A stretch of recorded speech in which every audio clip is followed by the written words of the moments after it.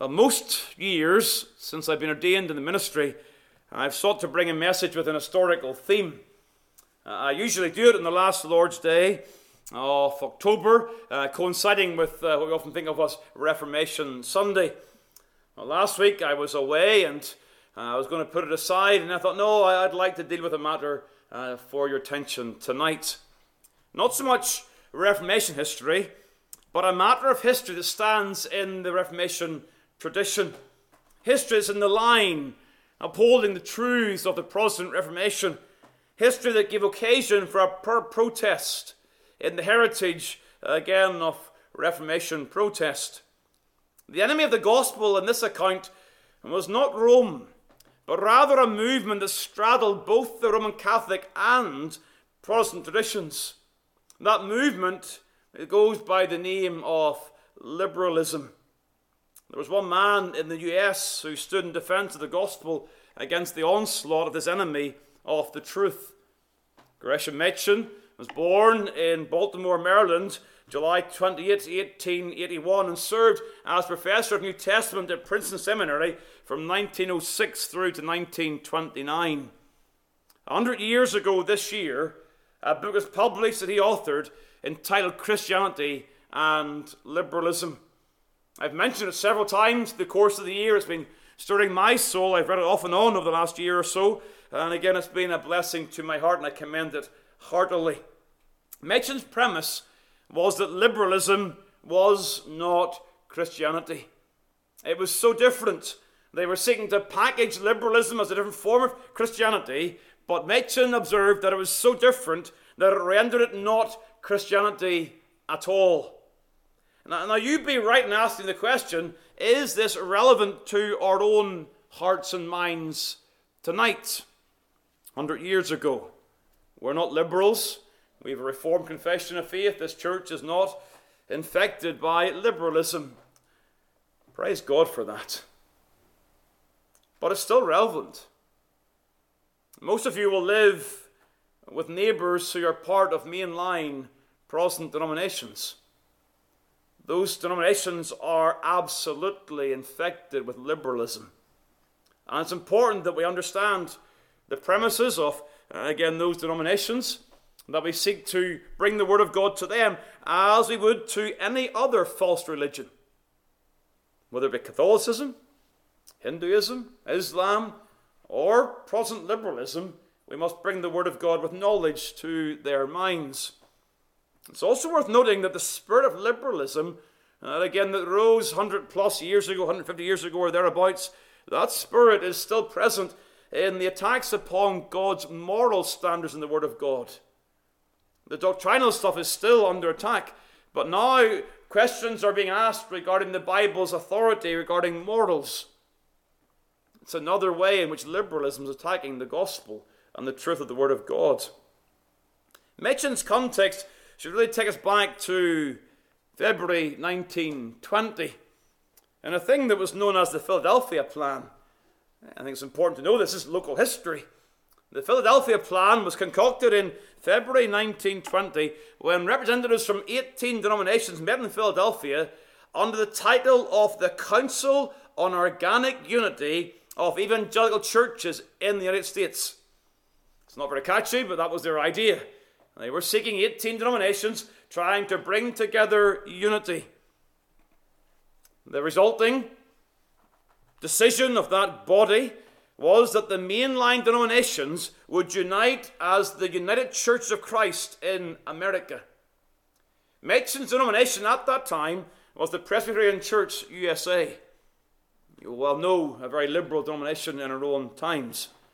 But Machen was part of that denomination, and they, along with the others, embraced the plan at their General Assembly in 1920 and sent this Philadelphia Plan to their presbyteries for further approval. One man says this: like many pleas for ecclesiastical unity before and since, the 1920 plan was steeped in vague, shallow, and imprecise language. We always find that. Evangelicals and Catholics together, you make the language imprecise and vague, and you can have unity, but it's not unity in truth. Well, this man continues, although it failed to achieve the support of the majorities of presbyteries, a line had been crossed. By seeking union with many non-reformed denominations, and by including Christian traditions as diverse as Methodists, Quakers, and Moravians, the Philadelphia Plan effectively displaced the Westminster Standards and rendered elements of historic Christianity as things indifferent. The theological language which held such a union together was essentially liberal and modernist. Now, when I use the term liberalism, again, I'm not describing moral liberalism. Sometimes we talk about people and their dress code or their music tastes or things like that, or they're liberals. We're using the term in a very pure historical sense, describing the movement arising out of higher criticism when there was a skeptical examination of the Bible, especially those historical claims to the miraculous, even doubting a supernatural view of Scripture. Machen understood that liberalism and Christianity are not the same thing. Friday passed, November the 3rd, 102 years ago, Machen gave an address before the ruling elders of the Chester Presbytery, just outside of Philadelphia in this area.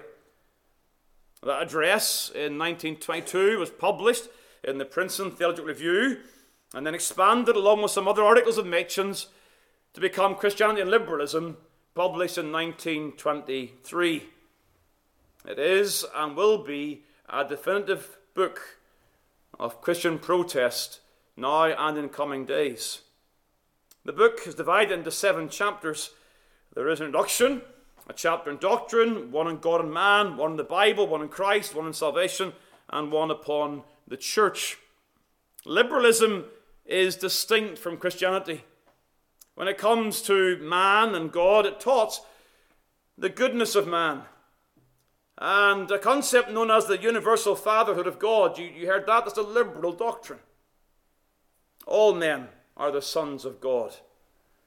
Christianity, of course, on the other side, defines man as being sinful, children of Adam, and in need of a redeemer.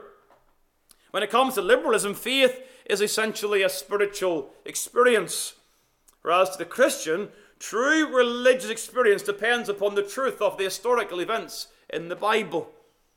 To the liberal, Christ is a great teacher and an example, but to the Christian, he is the sinless, divine, supernatural Saviour. For the liberal, salvation is the pursuit of personal betterment, following the example, perhaps, of Christ's self-sacrifice. Where again, to the believer, to the Christian, salvation requires propitiation, and the appeasement of God's wrath and the satisfaction of God's justice, as we saw around the table this morning. To the liberal, the church is a mere social movement, whereas to the Christian, it's a redeemed, unified community of worshippers. The distinctions were vast and still are today. Liberalism is not a different form of Christianity. It is not Christianity at all. Hence, often said, the best word in Machen's book was the word "and" in the title. That set the marker down. These are not two of the same things. These are distinct thoughts.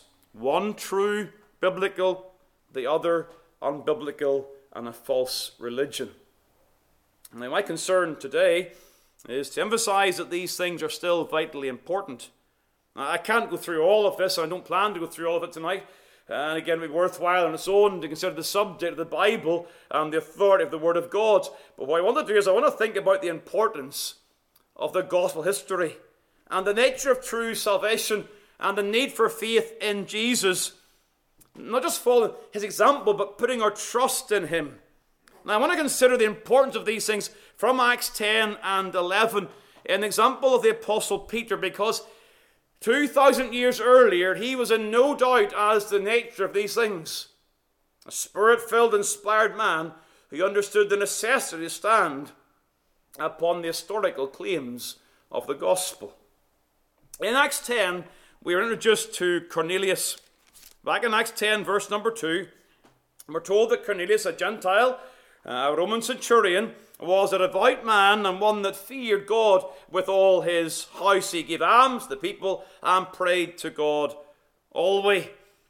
We might read those words and conclude that surely Cornelius must have been a saved man. But we find him sitting here in a transition period in redemptive history. He certainly had proselytized to Judaism and certainly had an affiliation with the Jewish faith. But, of course, we know that such external religion is not synonymous with true salvation. Religion saves no one. When Nicodemus comes to Christ in John 3, it's clear that even the most religious men must be born again. And if that's true for Nicodemus, it can also be true for Cornelius. Cornelius and Nicodemus, very similar in the language of Acts 10 and the verse number 2. You must be born again. You see, when you get to chapter 11, we find Peter defending his actions in chapter 10. There's a controversy here. There's an issue at stake. What are you doing, Peter, by eating with those who were uncircumcised? Again, you will know these two chapters are vital, really, in the book of Acts, and indeed in the unpacking of God's purpose for the redemption of the Gentiles. In the Old Testament, God's primary purpose was the salvation of the people of God, and they were gathered in a national entity, the nation of Israel. So the gospel comes to the Jew first. Christ's ministry is primarily, not exclusively, but primarily a ministry to the Jews. And the apostles at the commencement of the church began at Jerusalem among those who are part of the Jewish nation. The Jew first, and then the Greek. And so Acts 10 and 11, we really see the fulfillment of the then to the Greek. And the purpose of these chapters is given to us in Acts 11 verse 18, where you see, then hath God also to the Gentiles granted repentance unto life. That's what we're meant to see at the end of Acts 10 and then secondly halfway down through chapter 11. The gospel is also for the Gentiles. God, by a series of miraculous visions and communications, brought Peter into Cornelius' life. And it was through Peter that Cornelius came to know Christ. And in knowing Christ, the Holy Spirit came upon him and his house. I don't think we can really fully appreciate the implications of that event. It shook the people in Judea to their core, the apostles and brethren. They were shocked to the core in verse number 1 of chapter 11, and they summons Peter to defend himself. Well, as part of that defense, he recounts the words told to Cornelius by the angel. Our text is there, verse 14, who shall tell thee words whereby thou and all thy house shall be saved. Now, I was thinking really of what to preach. I wanted to cover this issue of Christianity and liberalism tonight. And I was thinking during the week past, what's a perfect text to cover this issue? And I think this is it. The necessity of the communication of clear words, whereby those that hear those words and believe in those words can indeed be saved. Peter was coming to Cornelius' house to explain the gospel to a religious man who wasn't saved. It's when the words come that then Cornelius comes to saving knowledge of the Lord. So I want to think about these words. Just 3 simple thoughts regarding these words that I think highlight the issues between Christianity and liberalism today and in the days of Machen. First of all, please note the historical content of the words. And again, we read the words together in chapter 10, and these are words, again, where Peter explains things, presuming the historical accuracy of his words. They are words regarding Christ Jesus. And every fact he presents is a fact of human history. He begins by summarizing the identity of Christ. That's the first thing you see. He summarizes Christ's identity in verse number 36. The word which God sent, preaching peace by Jesus Christ. He is Lord of all. Now there are 3 words here regarding the identity of our Savior, each of which is significant. His name is Jesus. Now that word, the name given to him by the Lord and then given by Joseph upon the birth of his son, his name is Jesus, presupposes the historical reality of a person called Jesus. He was indeed born in Bethlehem. Now, Peter here does not specify the virgin birth. It's assumed in this account. It's clearly assumed in the account, but not specified here.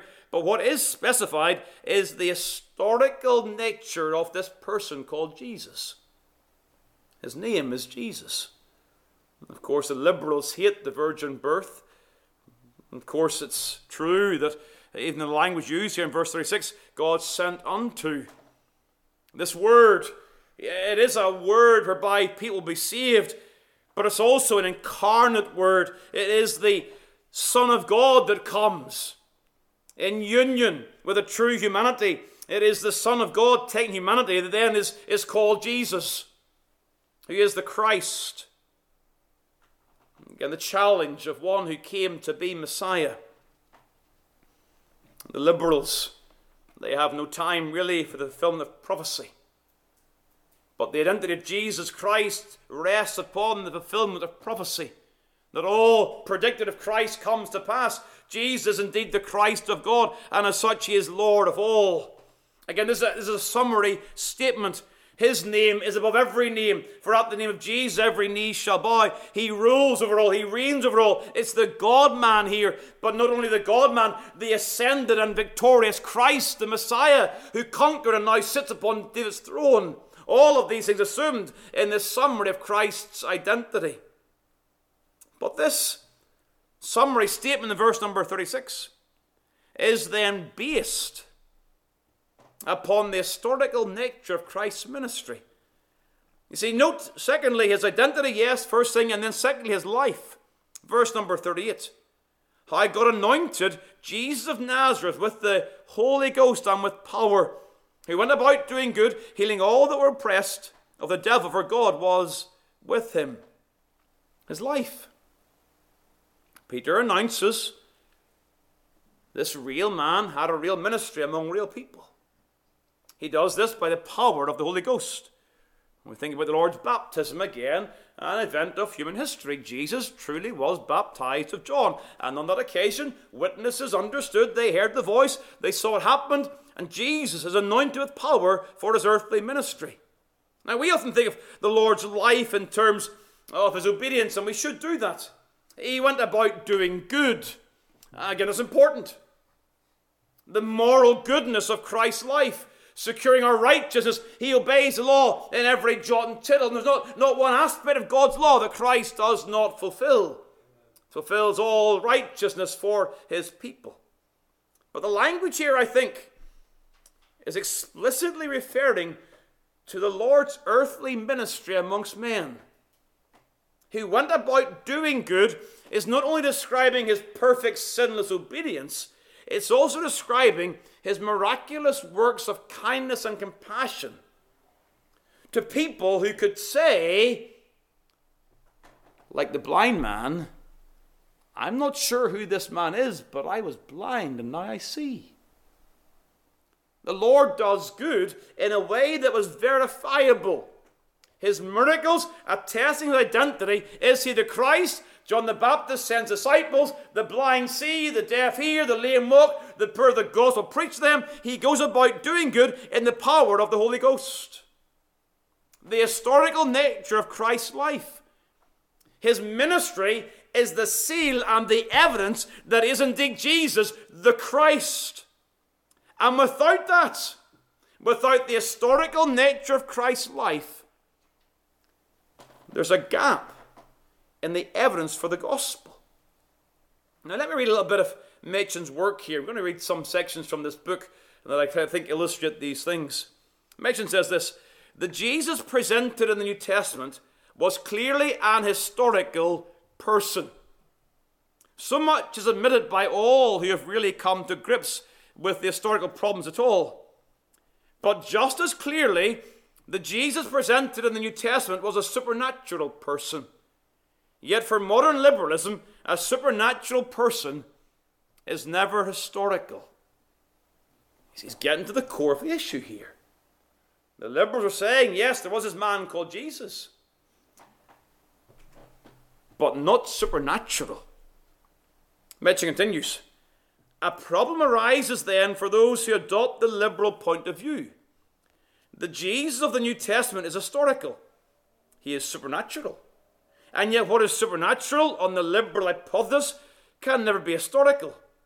And the problem can only be solved by the separation of the natural from the supernatural in the New Testament account of Jesus, in order that the supernatural may be rejected and what is natural may be retained. Now, what happened in practice here was the liberals were saying, we have an historical Jesus, but we deny the supernatural. Therefore, they begin to cut the Bible apart and say, we'll take this bit but not that bit, and they pour scorn upon the supernatural. And that doesn't work. And Mitchell makes the point. The trouble is that the miracles are not found to be an accrescence or, if you like, an added addition to the New Testament account, but belong to the very warp and woof. In a summary of Peter's preaching, he emphasizes by the power of the Holy Ghost, Jesus goes about doing good and healing all that were oppressed of the devil. Mitchell says this, they are intimately connected with Jesus' lofty claims. They stand or fall with the undoubted purity of his character that reveal the very nature of his mission in the world. Machen's making this point, that if we deny the supernatural, historical account of Jesus, we have no Jesus at all, no truth, and no gospel. Hence, the liberal claim of an historical Jesus who was not supernatural is not Christianity at all. It's a false religion. And you may struggle with this because you have neighbors and friends who are part of such churches, and I wonder, do they understand what they're involved in? Do they grasp in their own mind what it is to embrace a liberal understanding of the Bible? It's a denial of Christ. But back in Acts chapter 10, having thought about his identity and his life, we see thirdly then his death. And we'll come back to this in more detail in a few moments. But note it says, whom they slew and hanged on a tree. Again, Peter here is not at this point explaining the significance of Christ's death. He's describing the historical nature of his death. They took him and they hanged him on a tree. Now, Paul, he gives some substance to this understanding, as we saw this morning in Galatians chapter 3, cursed is everyone who hangs on a tree. He's understanding in the historical events that Christ bore the curse for us. He died to save mankind. He paid the debt for sin, becoming a curse for us. But of course, following his death, there is then his resurrection. Verse 40 and 41. Him God raised up the third day and showed him openly. This is so important. Again, Peter defends this as an event of historical accuracy. Showed him openly. Yes, not to all the people, but unto witnesses chosen before of God. The witnesses who could verify that this risen Jesus did eat and drink with him after he rose from the dead. These witnesses who in verse number 42 were to testify. They were to bear witness. These are legal terms used, and those who must bear witness, they must do so in truth, defending the historical accuracy of Christ's resurrection. To Peter and to the apostles, Jesus' resurrection was not a spiritual resurrection. It wasn't a metaphor for the church arising out of his death, but it was a bodily, physical resurrection, a seal that God is pleased with his finished work. And witnesses bore testimony without doubt regarding its certainty. Now, I'm going to come back to that, but I want to mention again in verse number 42, there is one other historical event to occur. The previous events have all taken place. His birth, his life, his death, his resurrection, they're all in the past in Peter's mind. But without, if you like, taking a breath, he continues to assert that there will be yet a future event when Christ will return to be judge of quick and dead, verse number 42. There's coming a day in which he will judge the world in righteousness by that man whom he hath ordained. Whereof he hath given assurance unto all men, in that he hath raised him from the dead. Acts 17 in the verse number 31. Christ will indeed return, as judge of the quick and the dead. But again, that judgment is based upon the resurrection. It's sealed by the resurrection. Paul makes that point in Acts chapter 17. The resurrection is a seal of the future return of Christ Jesus. But my point right now is to emphasize again the importance of the historical accuracy of Christ's resurrection. Mitchell makes this point, that the liberals reject also the whole supernatural content of the New Testament, and make of the resurrection just what the word resurrection most emphatically did not mean: a permanence of the influence of Jesus, or a mere spiritual existence of Jesus beyond the grave. That's the accusations. This resurrection, it's if you like, it's an influence, or it's a spiritual existence beyond the grave. Machen says this: old words may here be used, but the thing that they designate is gone. The disciples believed, this is interesting, I'd never thought this before. The disciples believed in the continued personal existence of Jesus, even during the 3 sad days after the crucifixion. They were not Sadducees. They believed that Jesus lived and would rise at the last day. That's all that the liberals held regarding resurrection, that he lived after death and would rise again. But, says Machen, what enabled them to begin the work of the Christian church was that they believed the body of Jesus already to have been raised from the tomb by the power of God. That belief involves acceptance of the supernatural. And the acceptance of the supernatural is thus the very heart and soul of the religion that we profess. Hence, Machen understood that the apostles and preachers in the New Testament were witnesses. He's not using Acts chapter 10, I'm using Acts chapter 10. To him, we are witnesses. Verse 41, unto witnesses chosen before of God. He commanded us to preach and to testify. I will use Machen now. He says this: from the beginning, Christianity was a campaign of witnessing. And the witnessing did not concern merely what Jesus was doing within the recess of the individual life. And this was their charge. Jesus is spiritually alive and he works in people's hearts. Or at least his influence did. Machen continues, to take the words of Acts in that way is to do violence to the context and all the evidence.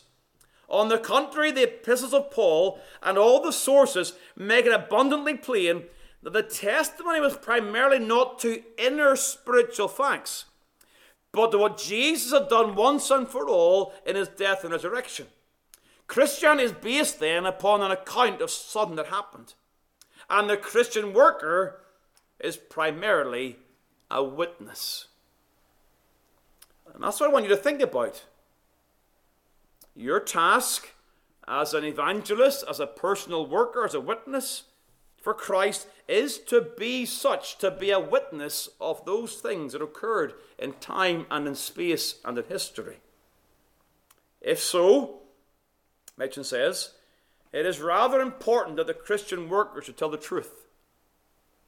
When a man takes his seat upon the witness stand, it makes little difference what the cut of his coat is, or whether his sentences are nicely turned. The important thing is that he tell the truth, the whole truth, and nothing but the truth. If we are to be truly Christian, it does make a vast difference what our teachings are. And it is by no means aside from the point to set forth the teaching of Christianity in contrast with the teachings of the chief modern rival of Christianity, namely liberalism. You see, the words that save, remember Acts 11:14, these words that bring salvation are words regarding Christ Jesus. And it is an encouragement to us again tonight, to tell people who Jesus is, to tell them what he has done, to tell them what he did live in this world. He proved his existence, he proved his if you like, his identity by the works he accomplished. He is indeed the Christ who is Lord of all. Tell them about his person and work as the only hope of sinners. Tell them of his resurrection. Tell them of the evidence of that. Tell them that he's worthy of their confidence and he will save them to the uttermost. Tell your neighbors of Christ, your family of Christ, your workmates of Christ, and present them a Christ who is reliable, and the account of the Word of God is historically accurate and reliable. That is the message of the Christian gospel. These words that save are words of history. But secondly, please note with me the theological implication of the words. Here we've got to understand the liberal notion of salvation. They denied the historical, but here they undermined the nature of true salvation. To the liberal, man was essentially good, and salvation was a process of betterment, self-improvement. This is in variance again to the gospel that Peter preached. Note what it says back in verse number 36. Preaching peace. Again, when Peter refers to peace, he's not referring to some social exercise of unity between people of different ethnic backgrounds. He's referring to peace that comes between God and man. Salvation is the removal of enmity between God and man. That natural enmity that comes following the fall as we are sinners in Adam. Turn across very briefly to Colossians chapter 1. Again, I could turn you to 2 Corinthians 5. We read that this evening, but Colossians chapter 1. Again, you'll see what's required here. Colossians chapter 1, verse number 20. And having made peace through the blood of his cross, by him to reconcile all things unto himself. By him, I say, whether they be things in earth or things in heaven. Again, it's referring to the reconciliation of all redeemed of God, those in earth and in heaven. And you that were sometimes alienated and enemies in your mind by wicked works, yet now hath he reconciled.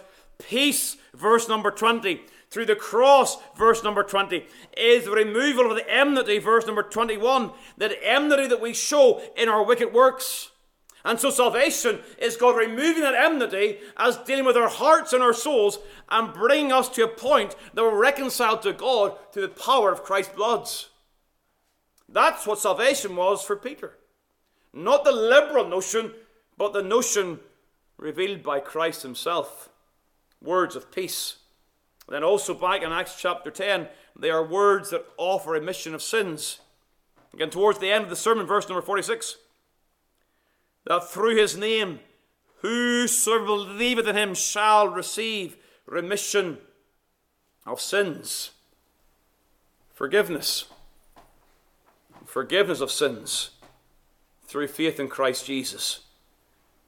If I just take the time to look at this in Acts, turn to Acts 13 and the verse number 38. Again, this idea of remission is involved in all the apostolic preaching. Acts 13:38. Be it known unto you, therefore, men and brethren, that through this man is preached unto you the forgiveness of sins. Here again, here's salvation defined. It is the offer of sins forgiveness. Over in chapter 26, verse 18. Acts 26, verse 18.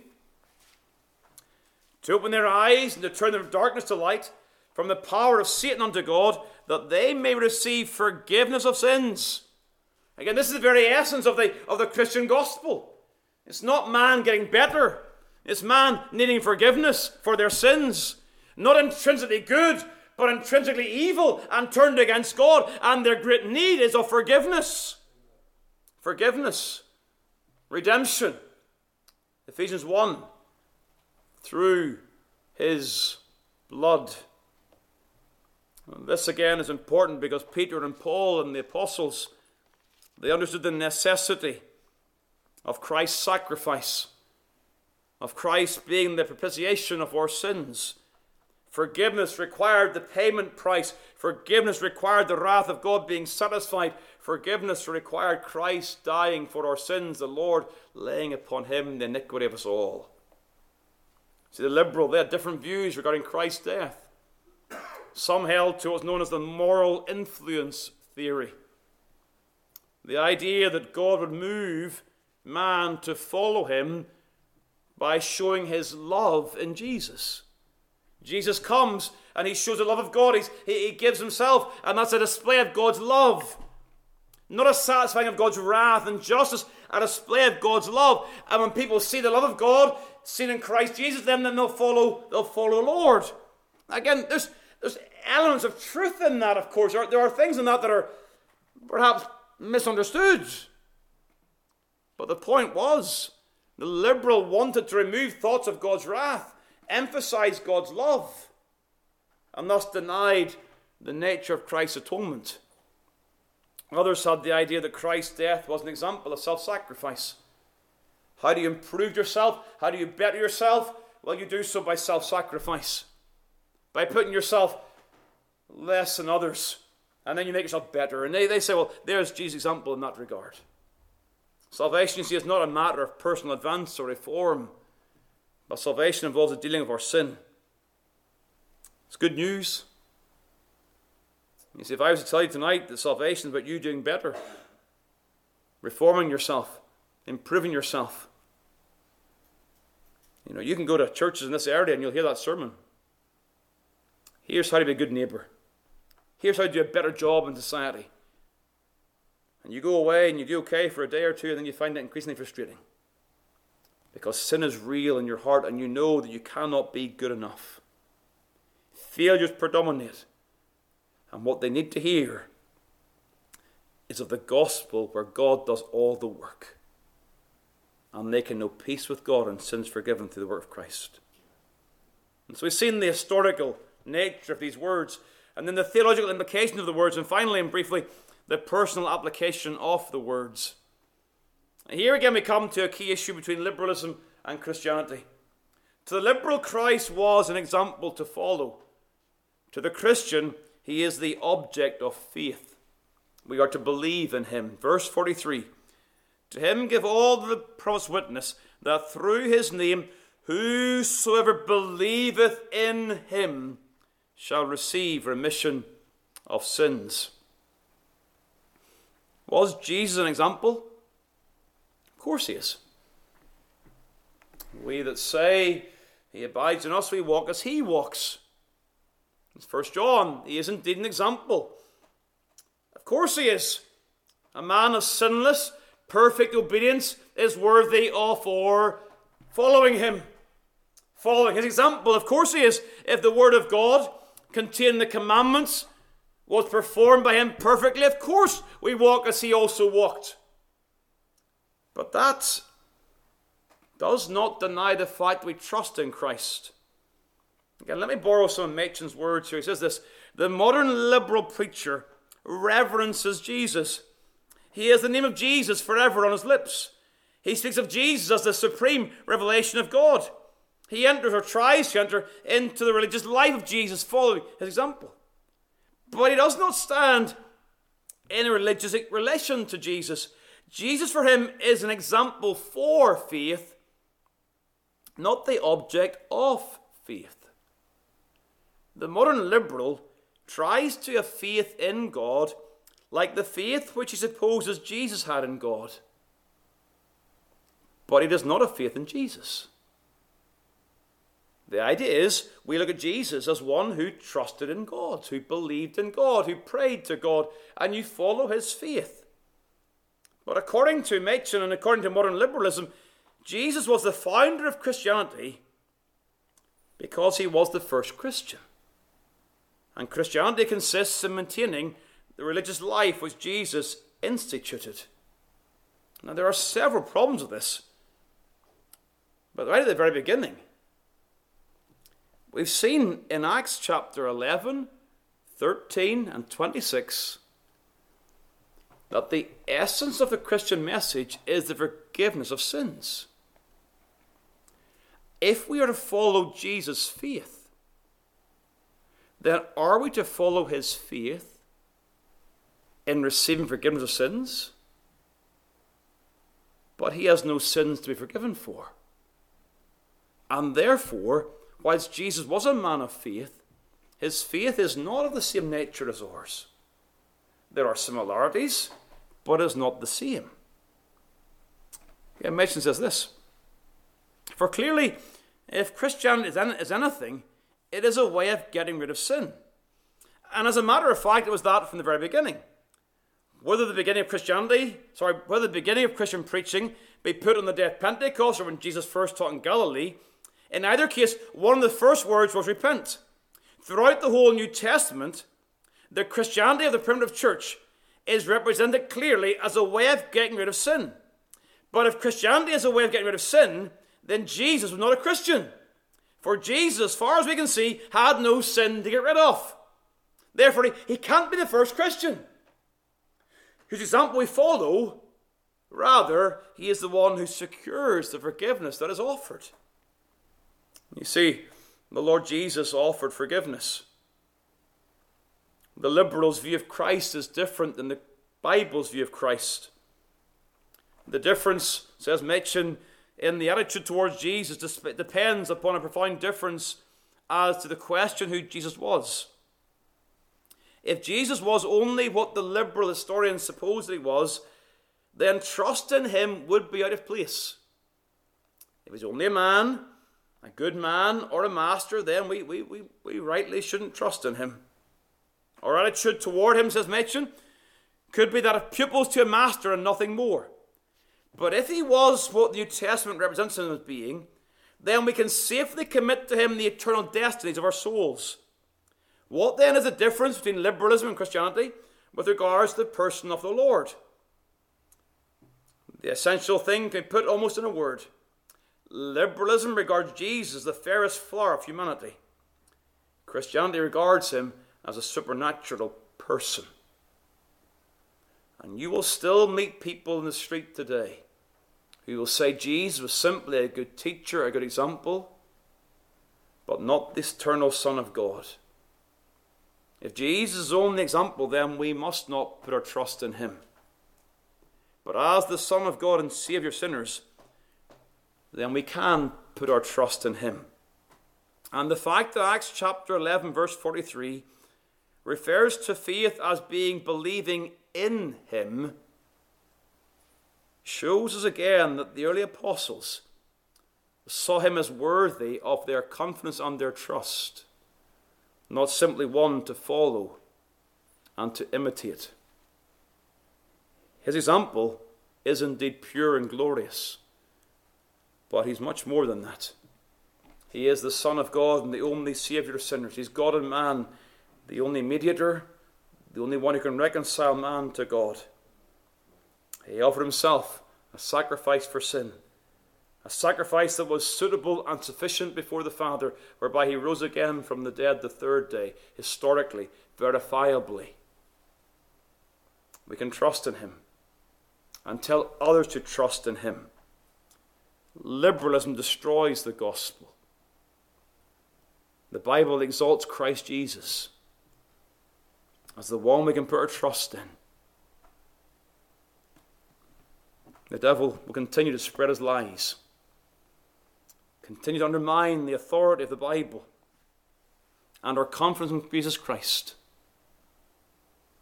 Praise God, we have a reliable word, a sure word of testimony, and our souls are safe in Christ. Trust in him tonight, please. If you don't know the Lord, make him your Saviour. If you have questions, concerns, doubts, misunderstandings, speak to somebody. Get them resolved in your mind. But do not succumb to the lies of this world. Jesus cannot be our religious teacher and example. He can only be that. If he's that, then we find him in the Word of God as one who deceives, who lies about himself, because he makes himself out to be the Son of God, the Saviour of sinners. And his words are not false, they are true.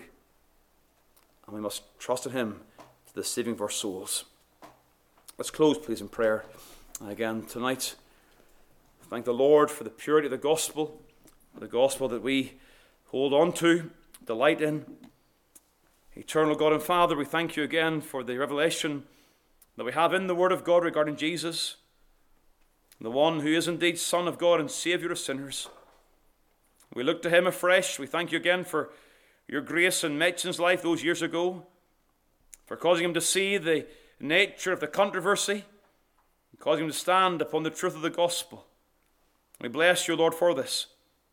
Help us to continue in this great tradition, and that we also stand fast upon the truth of the Word of God, and that we not allow a liberal notion to creep into the church here, whether it be regarding doctrine or morals, but we stand fast upon the Word of God, the only infallible rule of faith and practice.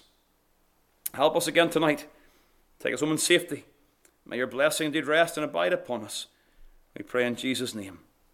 Amen.